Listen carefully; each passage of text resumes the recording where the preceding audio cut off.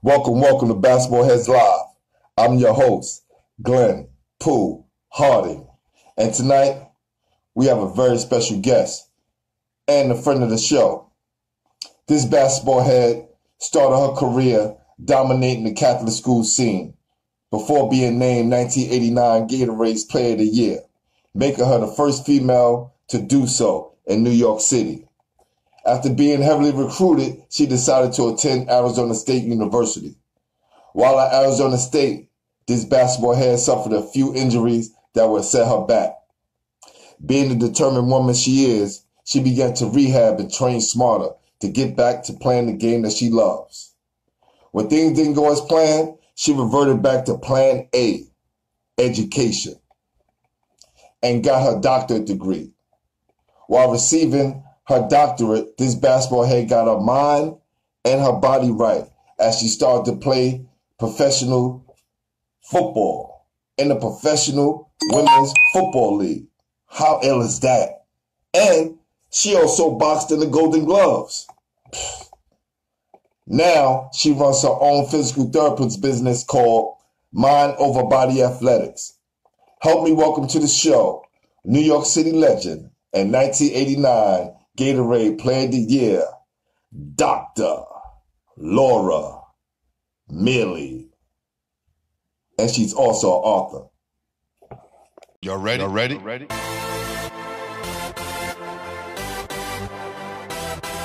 Yeah. You have just stepped out into the world of chaos. Where everybody goes hard. Come on. Go hard. Go hard. Go hard. Go hard. Go hard. Go hard. Or go home. Never back down. You gotta hold your own. Go hard. Go hard. Go hard. Go hard. Go hard. East Coast. Go hard. West Coast. Go hard. Midwest. Go hard. Dirty. Hurry up, everybody. Get online. Buy your tickets cause the game about to start. What's up, Laura? What's going on? What's happening? Oh man, this is awesome. I'm glad to get you back on the show. Do this the right way, you know. And I'm glad I got to change up the intro a little bit because I got to say Dr. Laura Miele. Well, it's good to be back, that's for sure. Oh yeah, definitely. So you know, you've been part of the show before. You know how this goes. Who introduced you to the game, Laura? Well, watching the Knicks, watching the New York Knicks back in the day, watching St. John's University. Nobody specifically introduced me to it. I guess my dad used to coach CYO, and he coached my brother. And I think just watching players all around me, watching my dad coach, I decided to, pick up a ball and start dribbling around a little bit. And that was it. And just pretty much just watching the game my whole life. It's all around you in New York, especially growing up in Queens. Yeah, and watching your brothers, usually girls stand aside. You actually wanted to get involved, right? That's right. You played with a lot of New York City greats. Let's just say that. I did. It's funny because I feel like I'm repeating myself since we had this interview again. So I'm trying to make sure that I remember a lot of the stuff we discussed, and I want to make sure that I do bring everything to the forefront and not feel like, sometimes I'm like, did I just repeat myself? No, it's all good. But yeah, I did. I mean, I had the opportunity to play with a lot of different street ball legends, Conrad McRae, McNasty, Conrad and he was my boy. Robert Phelps, I played with Lloyd Daniels back in the day. Lloyd was the bomb. I mean, I played in those Pro-Am tournaments, and Lloyd was lighting it up from half court. He was lit up, and he was lighting it up. Right. He no matter what he was doing and into, he was still hooping. So it was just Jamal Faulkner, I got to play with. So there's a lot of guys just all over Brooklyn, Queens, the city, that I got to play with. Right. I used to play a lot in 118th and Lenox Ave. 113th, 136 and Malcolm X Boulevard. I don't remember the name of the park. Okay, Of okay. course, I played at Rucker before too. I played in the cage in the village because Right. I had to make sure I could. So Listen, the cage can be a little how can I say intimidating because it's so small and you don't realize how exciting the game can become once you're playing. So it's a difference when you're watching because you think, it'll be too small for you to maneuver. But once the game starts moving, trust me, I've been out there with 7-footers and guys that were huge, and we still got to play. that's right. But have you ever played in the basement of Riverside Church? I think, Yeah. I Yeah. think once you play in the basement, You shoot too high, it's yeah. going to hit the ceiling. Definitely. Definitely. I think if you played in the basement of Riverside Church, that cage don't seem too small. Right, right, right. But no, I Wow. agree. I mean, there's a lot of energy at that park. So if you could go there and play and the guys pick you up, it's a pretty big deal. So I'm Yes. privileged. I had the opportunity to do a lot of that different stuff in the city when I was out there. What part of the city are you from? I'm from Queens, Elmhurst, Queens. Nice, nice, nice. And from there, you took off and went to Christ the King. That's Like, right. look, I had Deborah Mortley on a while back, and she was just talking about how you guys used to just pummel them like year after year after year until they got their weight up. And in all due respect, she was like, those girls can compete. But when we got in a level, it just felt good to finally reach that level because you guys just kept going after that. You know. Oh yeah. Um, how Yeah, was I your think. time there? Well, I believe that with a few other gals with me, I was a pioneer. Because the Christ the King that we all see, we with the Sue Bird and oh God, Charles, I can't remember her last name, and Shamika Holzclaw, and the big time Yes. players that came after me subsequently. You know, they changed the game a little bit. They did elevate it. I mean, we did also because we didn't lose a league game in like God 30 years. We didn't lose a game. When I played, we just got to be number one in the country, so it was a big deal. We took the state championship when I played. There was Margaret McEwen before me and Jill Cook, and they were the two All Americans who were there before me. And I remember just wanting to emulate them and be like them because I didn't even know you can get a basketball scholarship when I played. Wow. Most of the girls at Christ the King were on scholarship, and they were invited to play, and I wasn't. I was going to go out. My brother and sister went to St. Francis Prep, and I didn't really want to go there. I didn't even Right. know if I could make the team at Christ the King. I was intimidated, thinking I don't know if I could, make the team. So I went and I tried out, and I made it. And then I saw these girls who were these all American basketball players. I didn't know anything about a scholarship. I just wanted the ball. It didn't Right. matter, you know.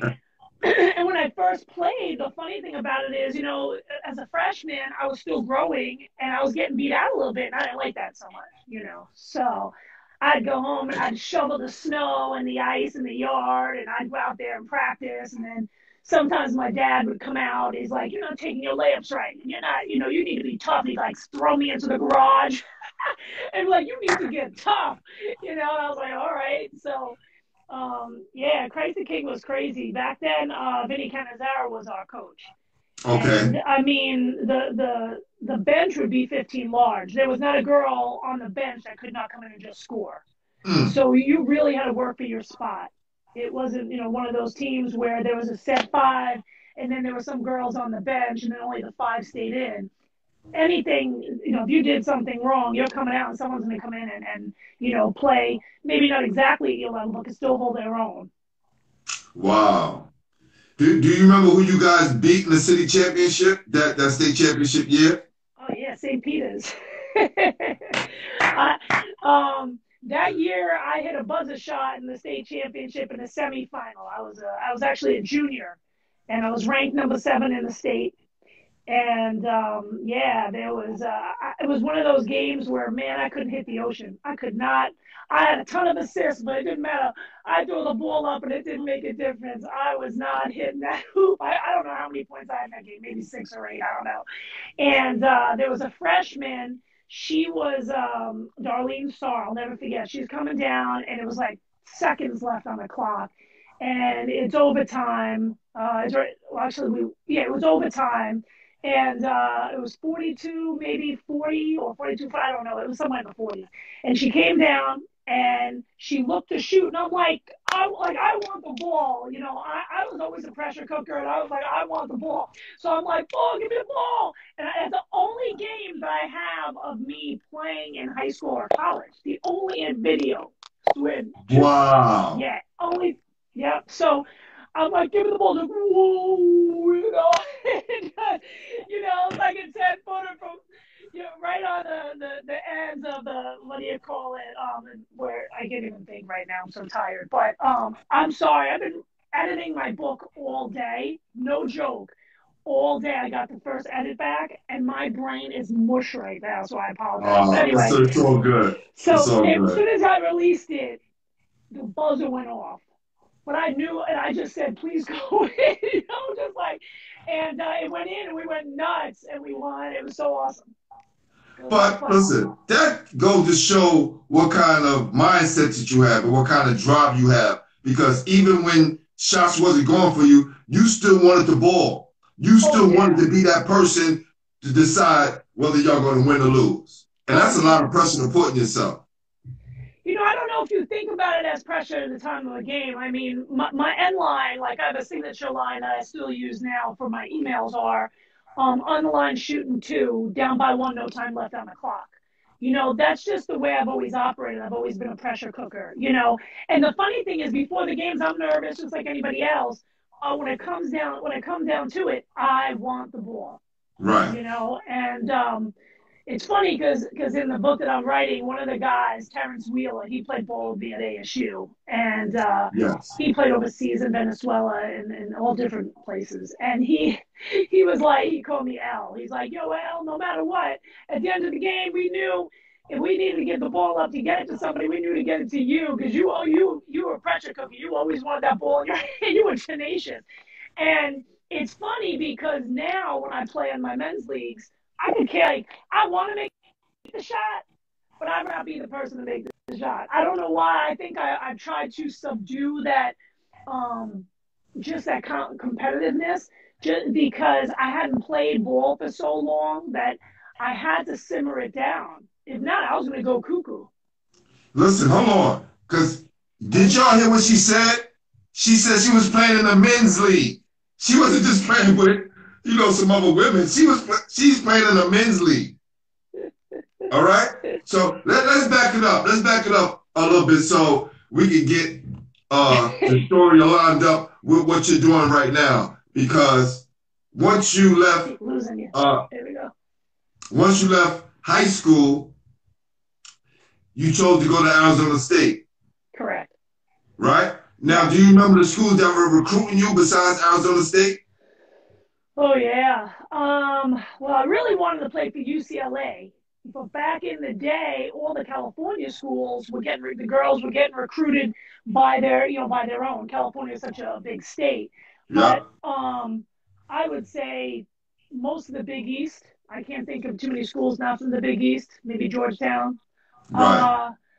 I remember Duke, Wake Forest, Auburn, not Auburn, Clemson, Texas A&M, UTEP.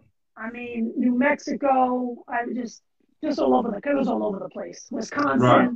It was all over the country. And Wow. I know that when I went to Arizona with Riverside Church my junior year, and I saw that campus and all those palm trees at Arizona State, I just fell in love with it. Now I came home and I told my parents I had Arizona State boxers on, I had tank top, I think, back in the day we didn't have any money. And I swear to you, I must have spent whatever money my parents gave me to eat for the week on those clothes because I wanted the tank top and the boxer shorts so bad, I mean, They back didn't take then, care of you down there? They didn't give you woo! no gear, nothing, nothing? They give you anything?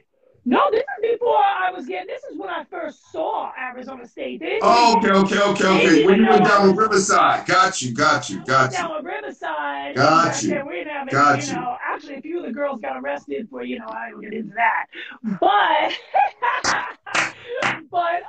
out in Scottsdale, it's funny, but. I didn't even know I wanted to go to Arizona State. When they heard my coach told them that I was interested, and that was it. You know what I mean? Because the head coach had left.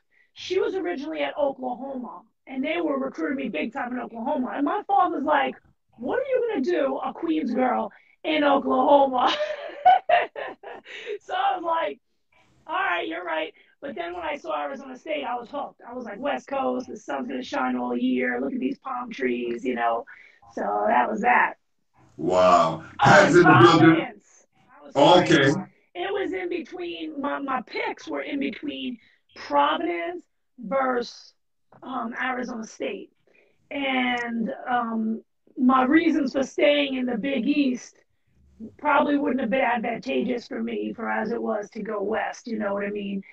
So I made a choice. I can't try to stay because of somebody I was, talking to at the time who was going to Syracuse versus, me going to Arizona State. So Right. that's how that went. Yeah. So. Yeah. Pat Alfonso, what's up? He said that was the BCI championship. Was at Arizona State. Who said that? Pat Alphonse.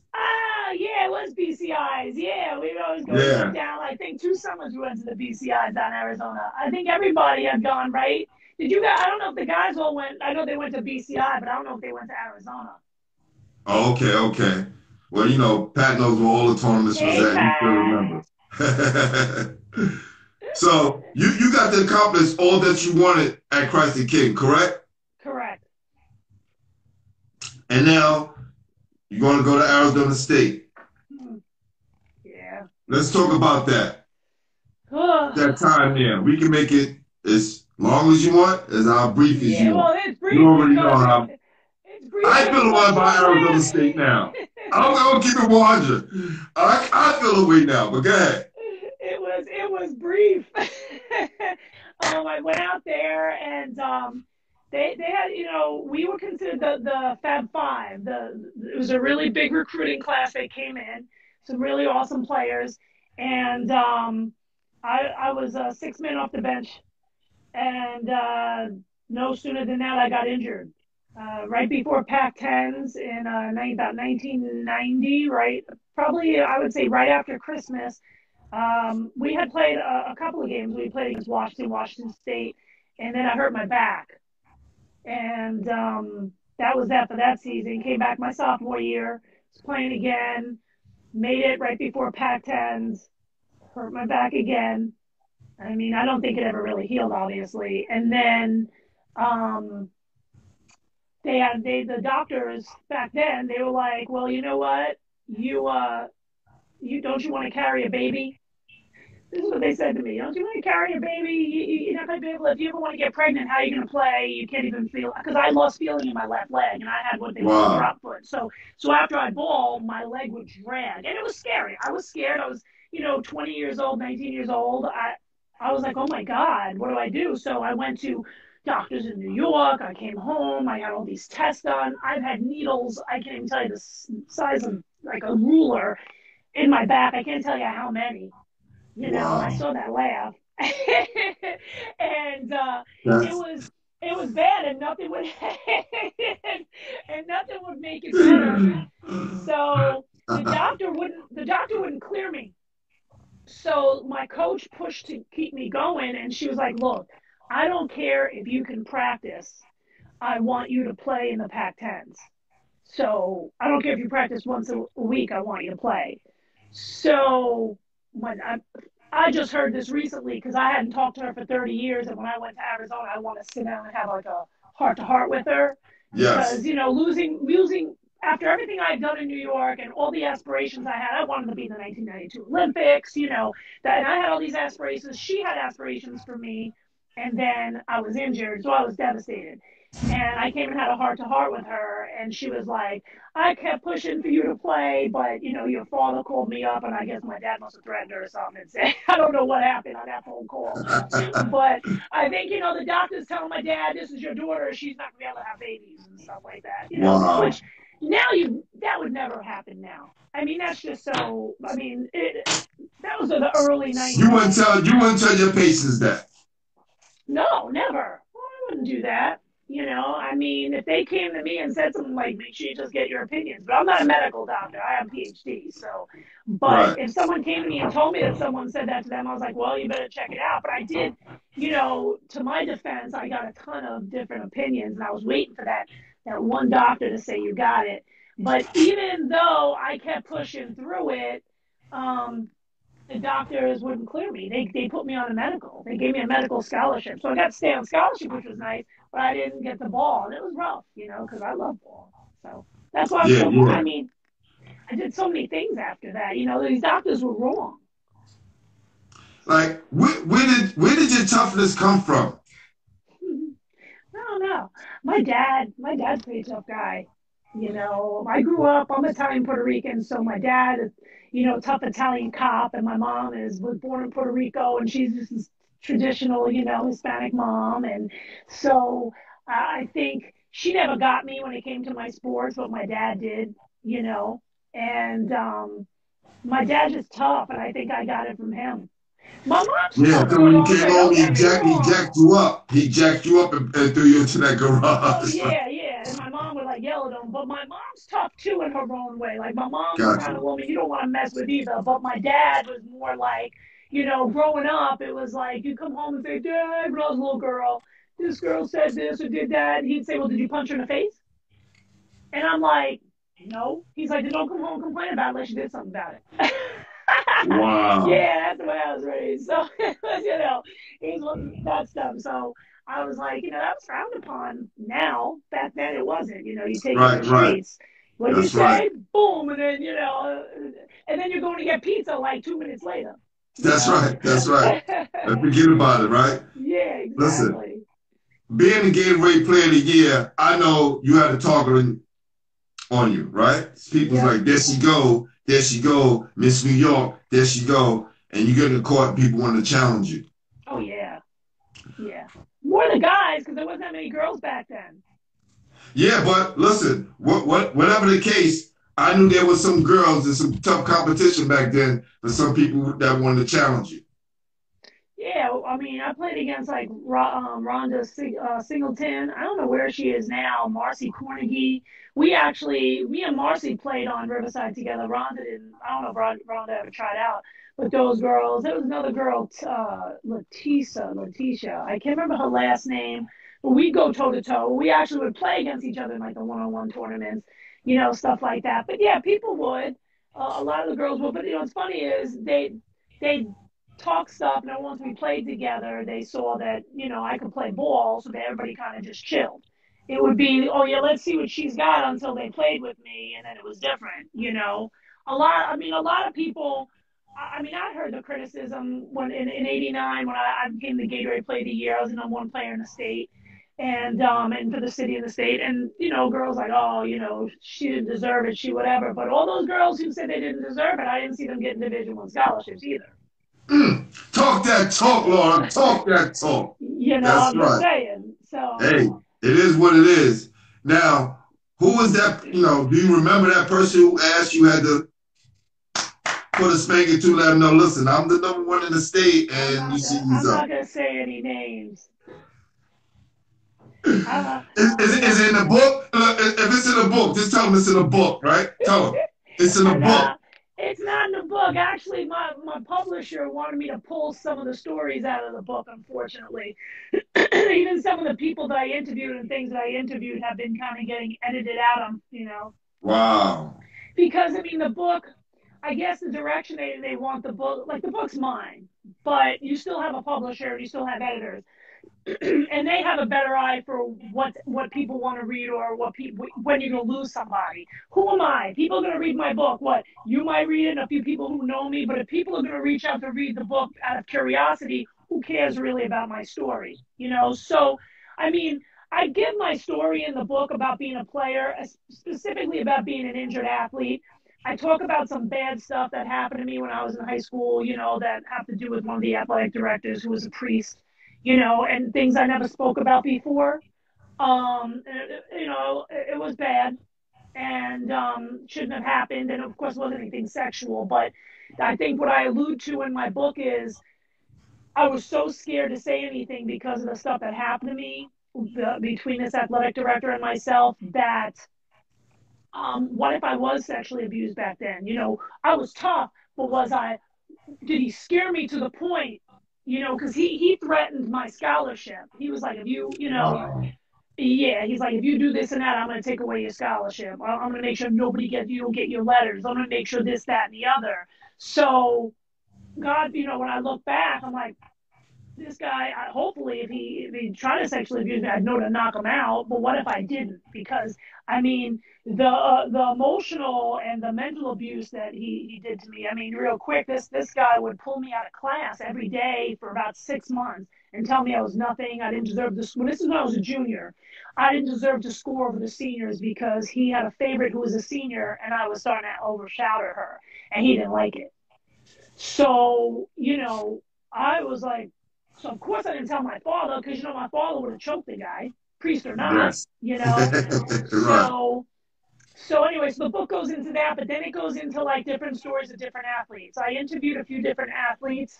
I wish I could have got more, but a lot of athletes don't want to talk about it. Like, I'm calling out Kenny Anderson. Yo, Kenny, Mr. Chibbs, I'm a little upset that you didn't come through for my interview for my book. I'm just saying. But some people don't want to speak about it. That's why my book's called, you know, The Psyche, you know, the Injured Athlete, the Unspoken Truth. Some people don't want to speak about how much it hurt when you were injured and you changed your life, because, you know, we all play ball and we have all these talents and skills. We want to keep playing. I kept playing, you know. I went to Germany for a minute, you know, and then when I came home, you know, my mother's like, you're going to do something with yourself, or you're going to, you know, you know. So I was a probation officer in my first life for a while, but I never stopped the love for ball, so I just started coaching and doing stuff. And then I went from another sport to another sport.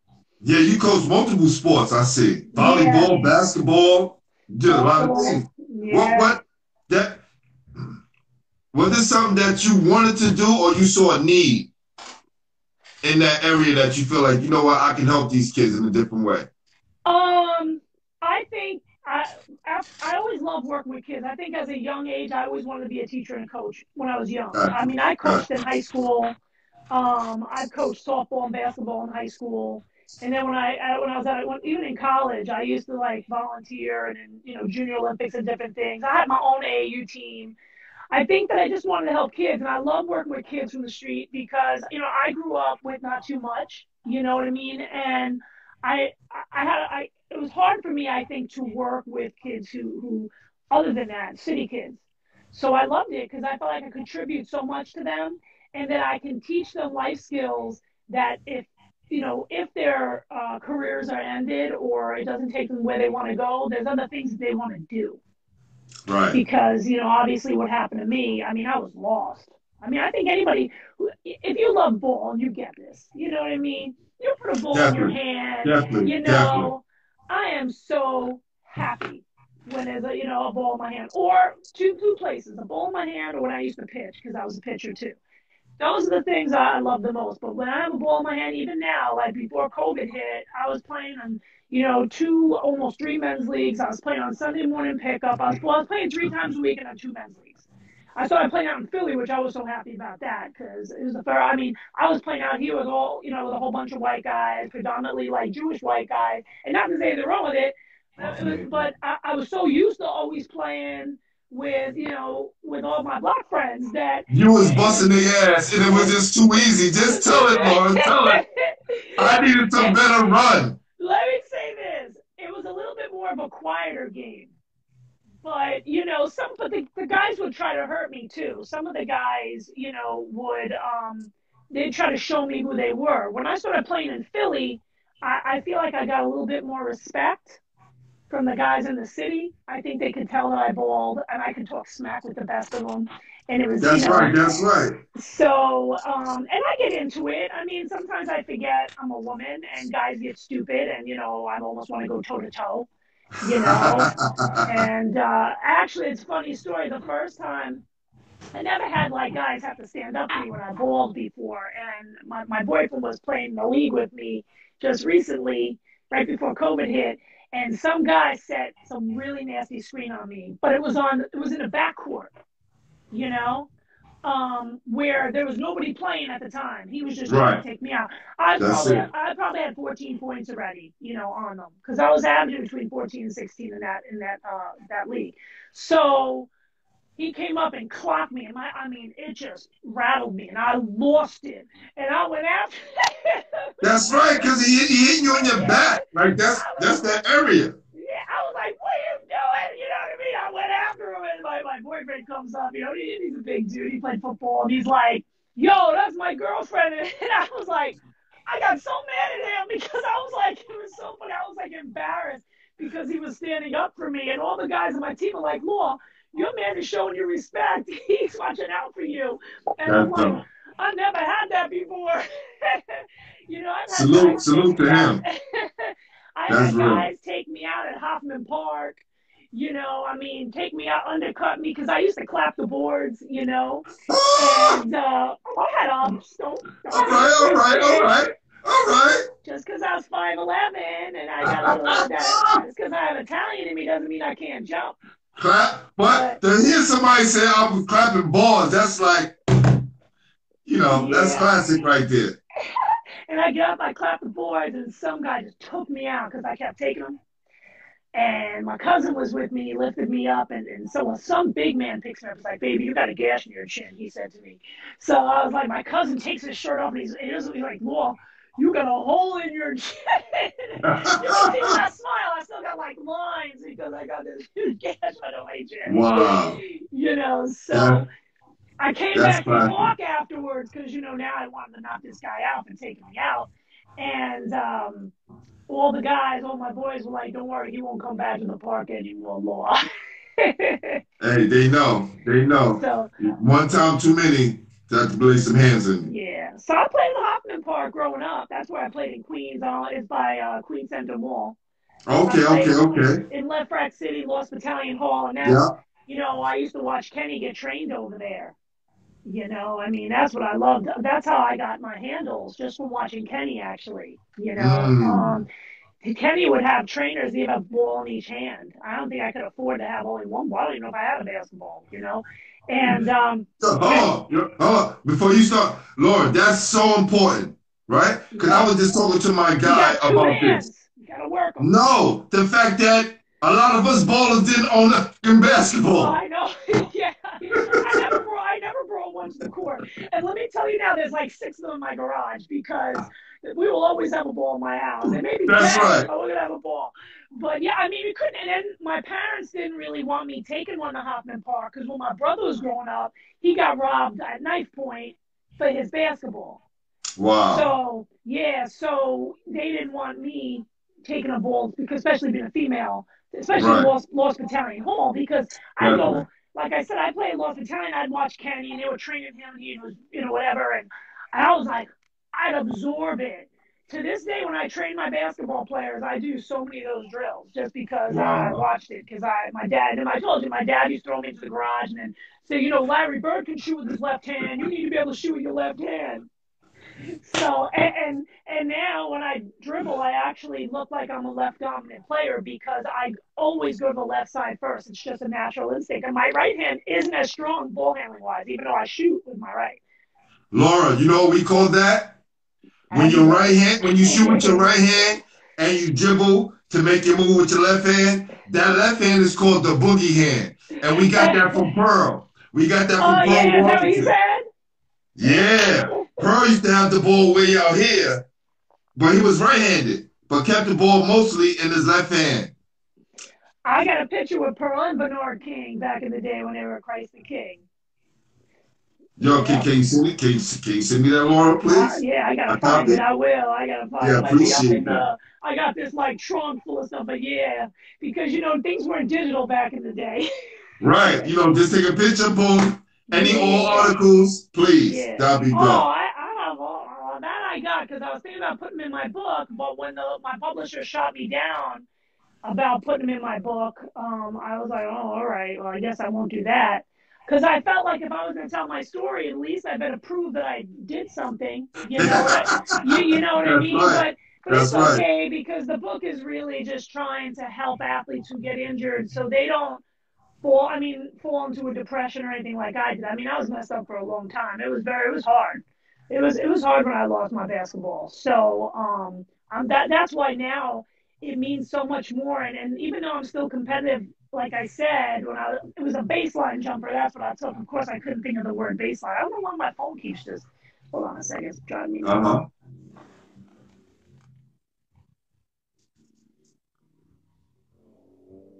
Amazing story. Amazing story. Good. Yep, y'all, we still here. We good. Yep. Still good. All right, yeah, I lost you on my. Yeah, so finish up what you were saying. You remember what you were saying before that? Or you was wrapping that up? Because I want to get to the next question. Yeah, right? Go ahead. Because I'm sorry. when I'm having a lot of these interviews, I'm hearing from guys and even myself, we chose the wrong basketball school, right? We talk about choosing those schools. Do you have those discussions with your players or clients that you see about their situation at them, and are they happy in the situation that they're in? When I was training a lot of high school athletes, we'd have that talk, and I always used to say something one of my coaches said to me a long time, and it's crazy because it happened. If he goes, if you were ever injured, there was two questions he asked. If you were ever injured, would you want to stay at that school? And you know what? I made a good choice. Do you want to be a big fish in a small pond? Somebody just called you, right? Somebody just called you. Hold on. Somebody just called you, right? What? So you gotta let me see if. Hello? Am I losing? No, we good. No. Your voice that went out because I know somebody just called you. All right, good. I'm like, I've been working this. I can work it a little bit now, so I'm good. We good. So those are the questions I ask, and I always try to tell them that just make sure it's somewhere you want to be. I think it's really important because nobody ever wants to think about their career ending, and I know that it sounds like a downer just to even bring it up. Nobody wants to talk about that, but the bottom line is you need to, because why are you going to school? Right, you're getting an opportunity that other players aren't going to get if you get to play, even if it's D3, D2, maybe your books are paid for, you're getting something. Make something out of it. And if you're going to get injured, do you still want to enjoy being in that state, being around the those players, being around the people, anything? You got to make sure you like it, because at the end of the day, when you're done, you still got you, and you got to figure out, am I comfortable with me where I'm going to be? So. And I decided to stay. Those are the options I weighed before I made a strategic move to leave. But my mom wasn't having it anyway because she said, I sent you to get an education. I did hurt my knee the end of my sophomore year, like the middle of my sophomore year. And the whole system wasn't for me, but the school and what it done for me, education-wise and socially, was a good thing. So that was the plus that kind of overweighed the basketball situation. So and I had that sit down with my coach like you had with yours. So I think kids or athletes, if they have something that's on their heart, you can always do it in a respectful way next time you see the person, to let them know your feelings while you were at that school and what you was going through. Oh, I think it's important. I think it's very cathartic. I think that when you are an athlete and you're in it with your coaches, I don't think kids today, but I think when we were being brought up, there was so much respect, like, for your elders. So you don't question them, you don't ask them, you Yeah. don't say what you're feeling. Plus, you know, we were a little tough back then. You don't want to say, you don't really say what you're feeling, right? Now everybody just says whatever. My kids say anything, and you know, and I'm teaching them to speak up for themselves. Right. Back then, I didn't know how to tell my coach, no, I want to play Pac-10s. I don't care what the doctor says. Can we fight it? You know, and I think back then, I didn't have the confidence to, and I think and it wasn't because I didn't have the confidence. I think my confidence was stripped when I went through that situation at the high school. Because, you know, when someone's telling you almost every day you're nothing, you know, you're not going to do this, you're not going to do that, and you get this fear inside of you. Maybe that's why I became so tenacious and I was a pressure cooker. You know, sometimes people can go the other way. They cower and step away from it. Maybe the only way I can look at it is when you ask me that question now in hindsight, maybe I internalized what that person did to me. And I was able to say, I want that ball. You know what I mean? No matter what, I'm going to show this. I always had that attitude when people try to this day, when people try to push me down, I'm going to show them that I can do it. Don't tell me that I can't. You know? Wow. So going through all the things that you went through, that made you go down the direction to get into like sports, fitness, and recreation. Correct. My first thing was I was going to be a physical therapist, so I studied exercise science. And then I was in physical therapy too long for being injured, so I kind of shied away from that. And right. I became a phys ed teacher. And then I went for my master's in administration for education and all that stuff in education. And then I also wanted to do something with athletes to help them in sports psychology. I want to help athletes with, I work with athletes like if they're injured or if they have anxiety before a game, I help them with, you know, mental imagery, all that kind of stuff. So I was able, the great thing about becoming a phys ed teacher and then a coach, I was able to put everything together. So it's real cool. No, listen, you're definitely qualified to do this, overqualified, and even going through the experiences that you went through kind of will help you with the clients that you see, right? Because you learned from first-hand experiences some of the things that you went through, you can identify with that. So definitely, that's a good path that you're going down right now. Yeah. Well, that's one of my, I mean, that's one of my businesses that I have. I mean, my main business is something a little different, but yeah, I mean, hustler. It's my main business is something else, but you know. Well, yeah, I mean, I have my business Mind Over Body Athletics, and that's where, yes. You know, when I was training a lot of athletes and I was working with other athletes, and I still do, but it's on a more, you know, they have to be serious now. You know, when I was younger, I not that I don't enjoy it, but I have children now, so if I'm going to take the time to work with someone's child, it's because they really need it, and they're going somewhere, and it's not because the parents are pushing them to play or the parents feel they need it. It's because this child really wants to help. I have people who call me from all over the country, and I'll FaceTime with their child for sports psychology services. Wow. Yeah. So, and just give them some mental tools. I just give them some tools for their little mental toolbox. And it's not like a regular psychologist where people would see each other each week. Right. I'd work with them for a few weeks, and then they let me know if they have a competition. We talk about it. I'd see a video. I'd have the parents send me something. I could see when they had a mental breakdown sometimes, or where they broke down, and help them. And even when I train athletes, it was the same thing. I used to run a ton of basketball clinics back when I lived in Connecticut.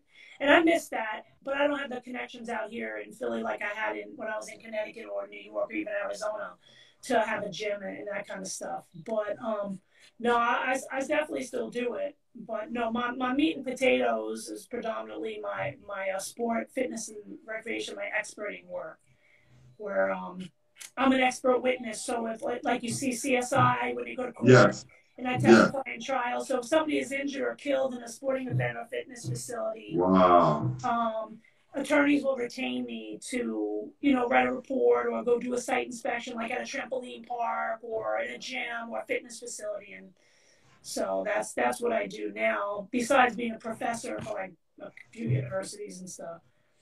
Listen, are y'all hearing that? Are y'all hearing that, people? She's putting that education to work. I'm a little bit of believe me, my student loans will tell you that too. They're like a mortgage. But I I'm like a little bit of a workaholic. I think from losing my basketball career, I feel like I always had to fill a void. You know, now I'm going a little cuckoo because I can't play ball with this COVID. You can't play ball. Right, right. Gain like all this weight. My fat was all. I look fat in this video. No, you don't. Not at all. Not at all. You good. You good. You know, I hit the COVID almost 20 at this point. I'm like, man, I better get out and start playing. I'm gonna hurt something or somebody when I play. If I fall on somebody. Wow. You know, I forgot to ask you a question, right? The James Major question, right? James Majors, who started at Bishop Loughlin, went to Seton Hall. Okay. He said when he was at Seton Hall, they got $5 for meal money, and they was playing in the Big East. $5? Thank you. Somebody. Yes, $5, Laura. Let me think. Hold on, I gotta think. In the early 90s, that might be accurate. No, it can't be accurate, Laura. I'm telling you, I was at Fairleigh Dickinson. There's no way that Fairleigh Dickinson basketball. Excuse me? Did you get a loot check? We got a loot check. So. No, we're not talking about that. We're talking about when you go on a trip with your basketball team. Yeah. And they give you meal money. It's called meal money. No, you're right. You know what? I think it's accurate. I don't remember getting more than $5 for meal money. And you know, you gotta remember we were females. It's not like it is now. Yeah, okay, true. But I'm hearing a lot of guys saying $5, $15. Listen, Laura, we go on a road trip. I had a bump back in the day. We take a road trip somewhere and we get on a plane, it's at least $3.50 in the envelope. And this is all legal, like, because this is part of the budget. My coach explained the whole thing to us about college basketball. Okay, let me give you an example. If Arizona State wants to play Fairleigh Dickinson, which is a smaller Division I school, right? Arizona will write out a check to Fairleigh Dickinson and pay them for travel expenses. Yes. Oh my God. The school gets some money. Now, check this out, Laura. If Arizona State loses, they're upset.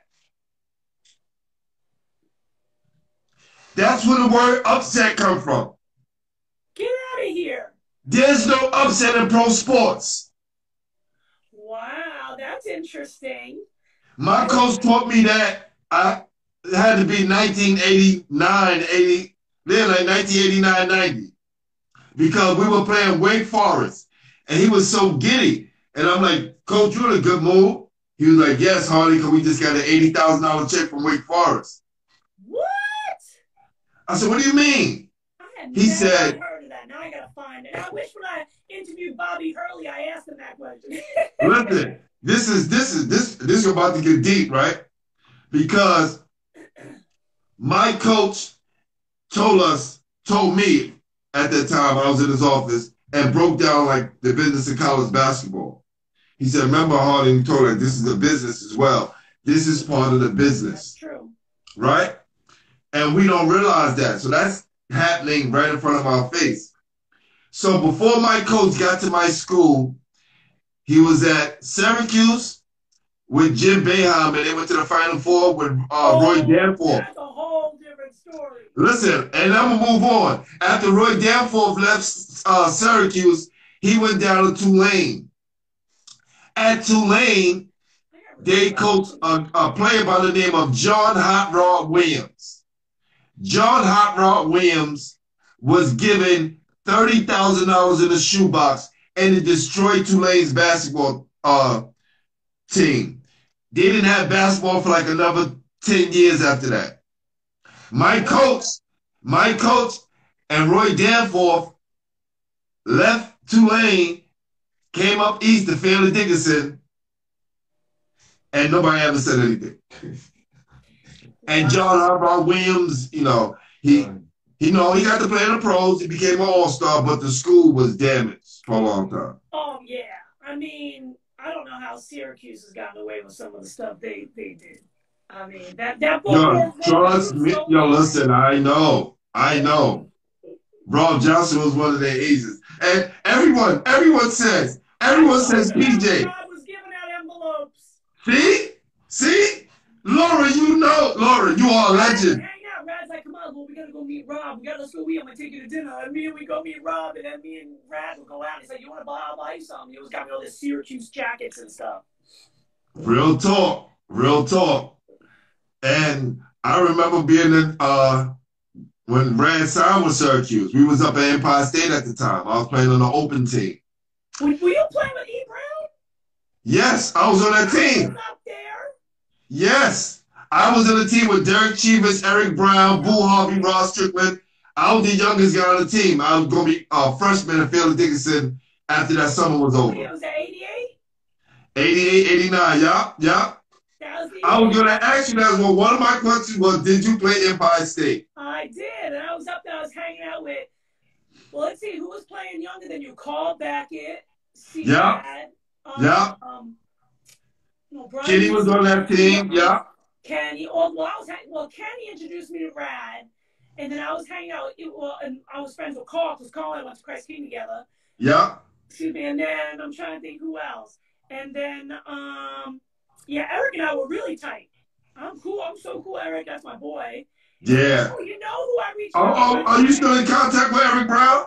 Oh, yeah. He's a cop out in Miami. I heard about that. I need to speak to my guy. If you speak to him. Facebook. Huh? Hook up with him on Facebook. He's on Facebook. Got you. Yeah.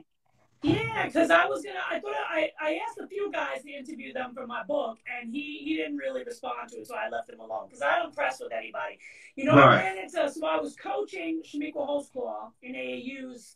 I was assistant coach for AAUs that Shamika was playing, and we were out in Miami, and we went to one of the dads was like, "Come on," with his daughter. He was taking us to see an exhibition game for the Heat. So we're sitting like up in front.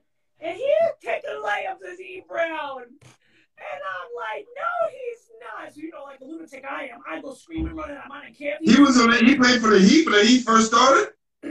Yeah, I don't know if he played a full season or what, but he was in the exhibition game. Wow. I'm like, because I always jump at everybody when I see them. I'm like, what's up? And he jumped right out of the line and gave me a big hug. I'm so happy to see Eric. He's like, you wait for me after the game, So I got those pictures too. I gotta find them. I got pictures of Kenny. Oh God, I don't remember who Kenny's girl was back in it. Renee, his girlfriend in high school. He was with for a long time. I have pictures of Kenny and her. Oh my God, I'll have to look and I'll have to see. Please, and when you find your articles, send them, and I'll do a day just of Laura Miele. You'll have your own day. That's scary. We'll do that. That's funny. I think it's not a big deal to me. I think because in my eyes, because I got injured, I didn't make it where I wanted to. You know what I mean? But I guess when I look back, growing up in New York and being something in the city where you become one of the number one players and stuff, it's really not something to frown upon either. I guess It's 10 million people here, Laura. 10 million, almost 12 million, easy. Yeah. That's probably not counted. And not many get to experience what we get to experience. That's the truth. I mean, basketball is a vehicle to so many different things. Yeah. I mean, look at the 6 degrees of separation just from me talking to you through Pat. Yeah. I mean, I hung out with Pat and the boys back in the day, and then they all came out to Arizona, and we were watching Stephon play ball. So they hooked me up, and we'd have, the 8th row, and I'd be hanging out with all the guys. And they were like, "Laura, bring your girls," and and we'd all hang. It was really cool, So I mean, just all of that stuff that sports has brought, especially basketball, has brought to all of our lives, and just how we met and how I mean, it's just so cool. So I guess that's something you can't bat an eye at. I guess. Listen, I interviewed Ross Strickland the other day, and to hear him say playing in New York made him who he was, right? So by the time he got outside the country playing against guys, it wasn't that hard because of what he was going through in New York City. Now, he could have easily said, man, I played against everybody around the country. No, he was like, yo, bro, I ain't giving that up to guys. The Silk, the Spice, the John Johnsons, the James Majors, all those guys, he just like, yo, Joe Jackson, like just giving it up, saying these guys are the guys who kind of shape who I became. Well, you know what? You grew up playing ball in New York. You can play anywhere, and I totally agree with that. I mean, I wouldn't be able to go just walk on a court now like I do and have the guts to do that, or go on and just play. I mean, like I do out here, like I joined that Philly league. At first, some of the guys were like, "Oh, War's gonna be able to hang on that league." Some of the guys from that other league I was in were talking smack. "Oh, War's gonna be able to hang on the league." I did better in that league than I did in their league. Well, wow. Those guys are trying to beat me up. In this league, I got and now the guys are letting you live, and they're so much better. Crazy. You know, it was cool. Now they were recruiting me right before. They're like, "More, you're gonna play with me this time. You're gonna play with me." So it was kind of exciting because I was like, "Oh, now I can kind of pick and choose," you know. And they let me run the point too because I wasn't a point guard, but I'm now a point guard. I mean, I always played point, but I never played in college. That wouldn't be my thing. I was a shooting guard. Gotcha. Free swing. But now I'd rather hook everybody up with the ball and shoot when I need to, you know, that kind of thing. But the thing is, these guys just kept hooking me up with the ball and setting screens. So that was fun. Listen, you done scored enough points and hit enough buzzer beaters that you ready to give it up now. You know, yeah. Not wrong with that. You know what it is? You get to a point in your life where you have nothing to prove. Yes. And I think after I got injured, I felt like I had something to prove. So I kept playing.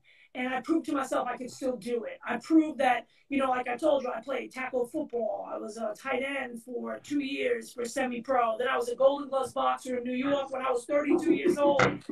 At Lost Battalion Hall, I went back to play ball, ended up boxing out of Lost Battalion Hall. You know, I was 32 years old fighting against 18, 19-year-old and boys, too, because I had no one to spar with. These guys would beat them cuck out of me, man. But, you know, I think, like you said, just growing up playing ball, doing all the things that we did just made you strong. It takes a lot to walk on a court and play ball in the city with a whole bunch of guys you don't know as a guy. So as a female to walk on, and I'm like, who's got next? You know what I mean? They're like, not you. I'm like, oh, no, it's me. You know what I mean? Don't tell me I don't have next. So you have to, like, fight for that. And as a female playing men's basketball, I always have to prove myself. Even now, like, if I start playing again, I got to prove. But even though I feel like I have nothing to prove, when I get on the court, I have to show my stuff. And then I'm cool with that. Like, I don't have to score those points. I go in. No, you listen, I can ball. Trust me, I did at the highest level. Let me show you guys. Then you kind of fall back. Yeah, because then some of these guys try to coach me. I'm like, did you even play middle school? Like, really? Like, you didn't play junior high, and you're telling me how I should be playing? Right. Passing the ball and playing? You must be crazy. Right, and be like, yo, homie, you only played in the gym with like 20 people. You know how many people I played in front of? Like, chill out. Like, calm it down just a little bit. Dad, you know, I like see a guy just walk into the park and go play ball somewhere. You let me know if you ever done that, you know? I don't think some of these guys can't just walk into the cage and play. You know, I mean, because not anybody can walk into the cage and play ball. Listen, it was the time when I played against Anthony Mason that let me know you still got it and you can play against a pro and do well. After that game, I kind of stopped playing basketball. What year did you hurt your knee? When did you hurt your knee? 1988. Oh, so you hurt what, your freshman year or before your freshman year? It was 88, 89 in between my freshman and sophomore year. Empire State, your freshman, like yeah. It's horrible, man. I should have interviewed you. Yeah, look. I share a lot of the same stories. I hear people say, like, you know, I went through that. But I'm at peace with myself for the basketball and the mental aspect and some of the disdain I have for my coach. Because we had a friend of mine's teammate gave a barbecue and he invited my coach. We're sitting down, have a lovely time. I really got to know my coach in the 2 hours that I was having, you know, dinner with him. And I told him, I said, it's so crazy that I got to know you in 2 hours more than I got to know you in 4 years of being with you. Well, I think as a player, it's a whole different dynamic. And you're not going to say the same stuff then Because they made, you know what I mean? Well, I wasn't a guy that kind of hold my tongue. I never was disrespectful. I kind of was made captain my sophomore year because I made everybody leave practice because what he was doing, and I didn't think his tactics was working. So now I was always able to speak my mind. But back then, I didn't want to come off as hate and fiery, right? Yeah, sure, sure. I was a little younger back then. So as I became older, I'm cool with myself now, right? I got more fiery as I got older. You know, so in discussing it with him, it went well. But what I'm gonna do, Laura, I'm gonna come back because it's running out. I'm gonna show you a new art piece. I think you're gonna like this one. Oh, nice. Let's see. Yes. He's so fast at that back there. He just rolls. Oh, he's the best. Trust me. So what so I'll we're do gonna is come back. I'll send you all that stuff. And I want to know, Stephen. Queens, we used to go out there and play with my guy Rebel and play all over Queens, man. Yes, Rev is my guy. Definitely, I'm gonna let him know you said what's up. Yeah, you gotta tell him. You gotta tell him because definitely. He don't do social media. I've been trying to get Rebel on here. Every time I try to get him on here, he send me somebody else's number. All right, go ahead, get them on. Always low key, always so smooth. Yes. Low key, yeah. Yes. I told him right now, you know, and it's not to knock Tom Kachowski did a great job, but for somebody who's been around, Rebel's been around a long time. Oh yeah. And he can easily step into that position because there's not going to be any more Tom Kachowski. Hey, how you doing? Well, you know, Tom Kachowski, I told you he grew up on my street. Really? No, you never told me that. Oh, yeah. Tom Kachowski lived right up my street, right next to the church that I grew up at. Yeah, I went to Ascension Grade School. He lived 3 doors down. Oh, yeah. He used to help me and give me advice on colleges and stuff like that, too. Oh, yeah. Funny story. I ran into him. My girls were babies. They must have been like 3 and 1 or something like that. And he's like, oh, what are their names? I'm like, oh, Madison and Taylor. He goes, what kind of yuppie names are that? Yuppie names! Oh, wow, that's crazy. I love Tom. Oh, what a good man. Yeah. Right? He shook your hand firm, make eye contact. He don't care who you was. He knew your name, what school you went to. Yep. And what college. And if you played in New York City, he knew all about you. So that was always great to see. Well, he was always, you know, he always was with boys. But when it came to me, because he was my neighbor, he was always like looking out for me. He saw me that time I had all the ASU gear. I had just got back from BCI's. And I was walking down toward Hoffman Park, probably going to play ball. Because he'd go down to the park, too. Because I had mentioned to you, I played citywide. I was I was the only girl in citywide in high school. Wow, that's right. That's right. I was the only girl. So he'd go down, I think, and check out the players. And Kenny was playing a lot, you know. And he was like, you got all that Arizona State gear, huh? I go, yeah, that's where I want to go. So I don't think he was too fond of me going to Arizona State, only because they weren't. Did he say something like, you shouldn't go there, did he? He didn't say it to me. He's like, you're looking at other schools though, right? You know, that kind of thing, like that. Because I don't think he knew it wasn't huge, but he knew more about the guys' stuff. So Got you. State was a mess. The women's team wasn't that strong, but it was Pac-10, and Pac-10 was strong. So yes. I felt like if I was really going to get noticed, because I had a different style of ball compared to the Pac-10, like the different players, because a lot of the girls were predominantly from that side of the world, you know, that side of the world, that I would stand out, and that's what I was looking to do. Wow. So when is the first annual basketball jam? Love to meet all the interviews. Well, listen, Laurel Hendricks, I'm going to put this out there because Laurel was the first person to bring this up to me when I started a long time ago. He said, yo, G, we should have a basketball heads picnic, right? And, you know, sometime in the future where we can see people availability and get as many people together as we can so we can meet, share stories, you know, and making something that, you know, we give out awards and things of that nature. And I was like, wow. And then my sponsor at Game Over, who has a gym. He has like a place in the back where there are courts and places you can barbecue at. So everybody was just all in. So Ballhead, you on point with saying that. I like that. He called it a BasketballHeadzz jam. Be fun. Now I gotta go crazy looking for you. I'm gonna be up in my attic tomorrow, going through my hope chest, trying to find. Please, and send me some stuff, Laura. I appreciate it. Yeah, I definitely will. Oh my God, I got signed up. Hey, Mike, you could be on that committee, Mike, because you're definitely a basketball head, man. Yeah. So Laura, I want to keep you. I know your brain been working all day. Did you get a chance to see a picture? No, I haven't. He's still. Yo, can I show a little bit?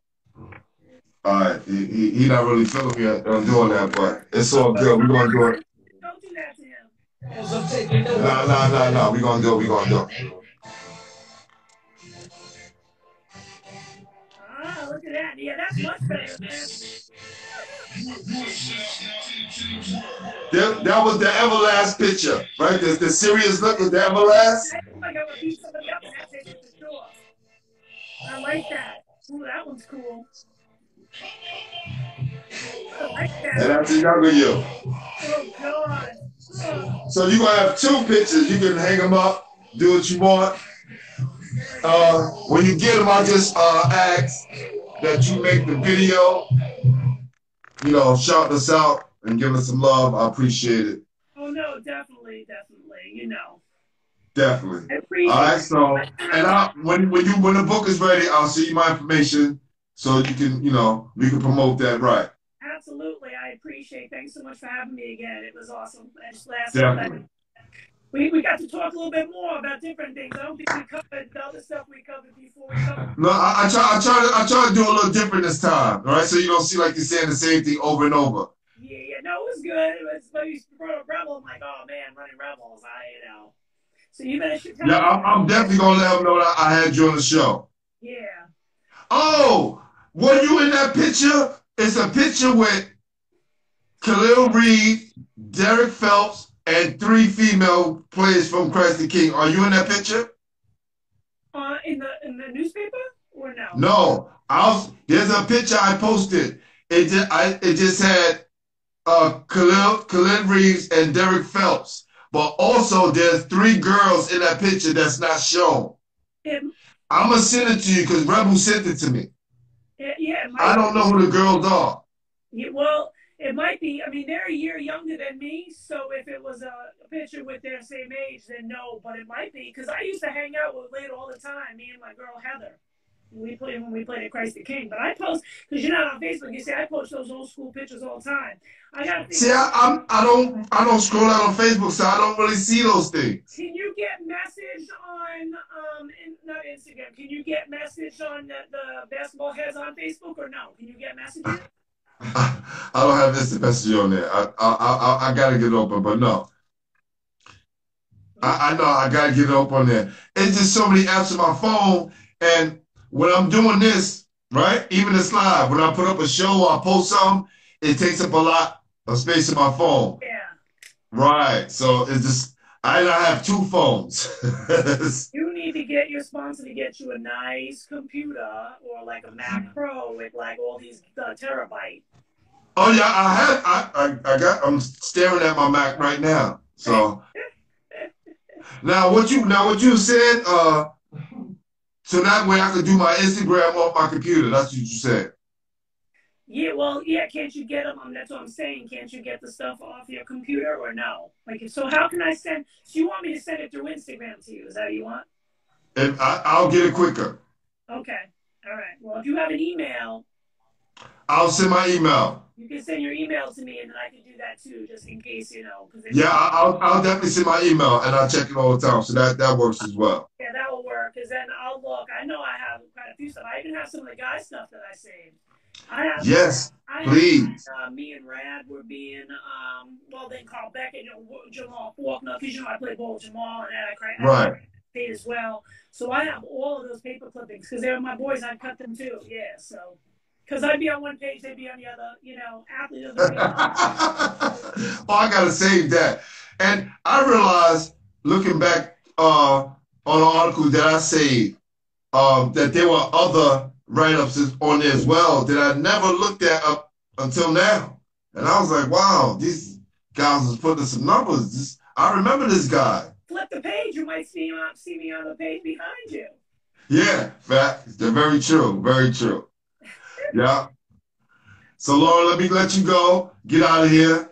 Thanks so much. Remember, when that book drop, come back again, show people the cover, what it looks like, so we can get this book out there and get it promoted. Yeah, because you know what? What I want to do is I was telling my friends on Facebook, too, that I want to try to have a day that if anybody's interested in buying it, because I don't want to make people buy my book, but if people are interested, I'm going to say on this day, please buy it on this day.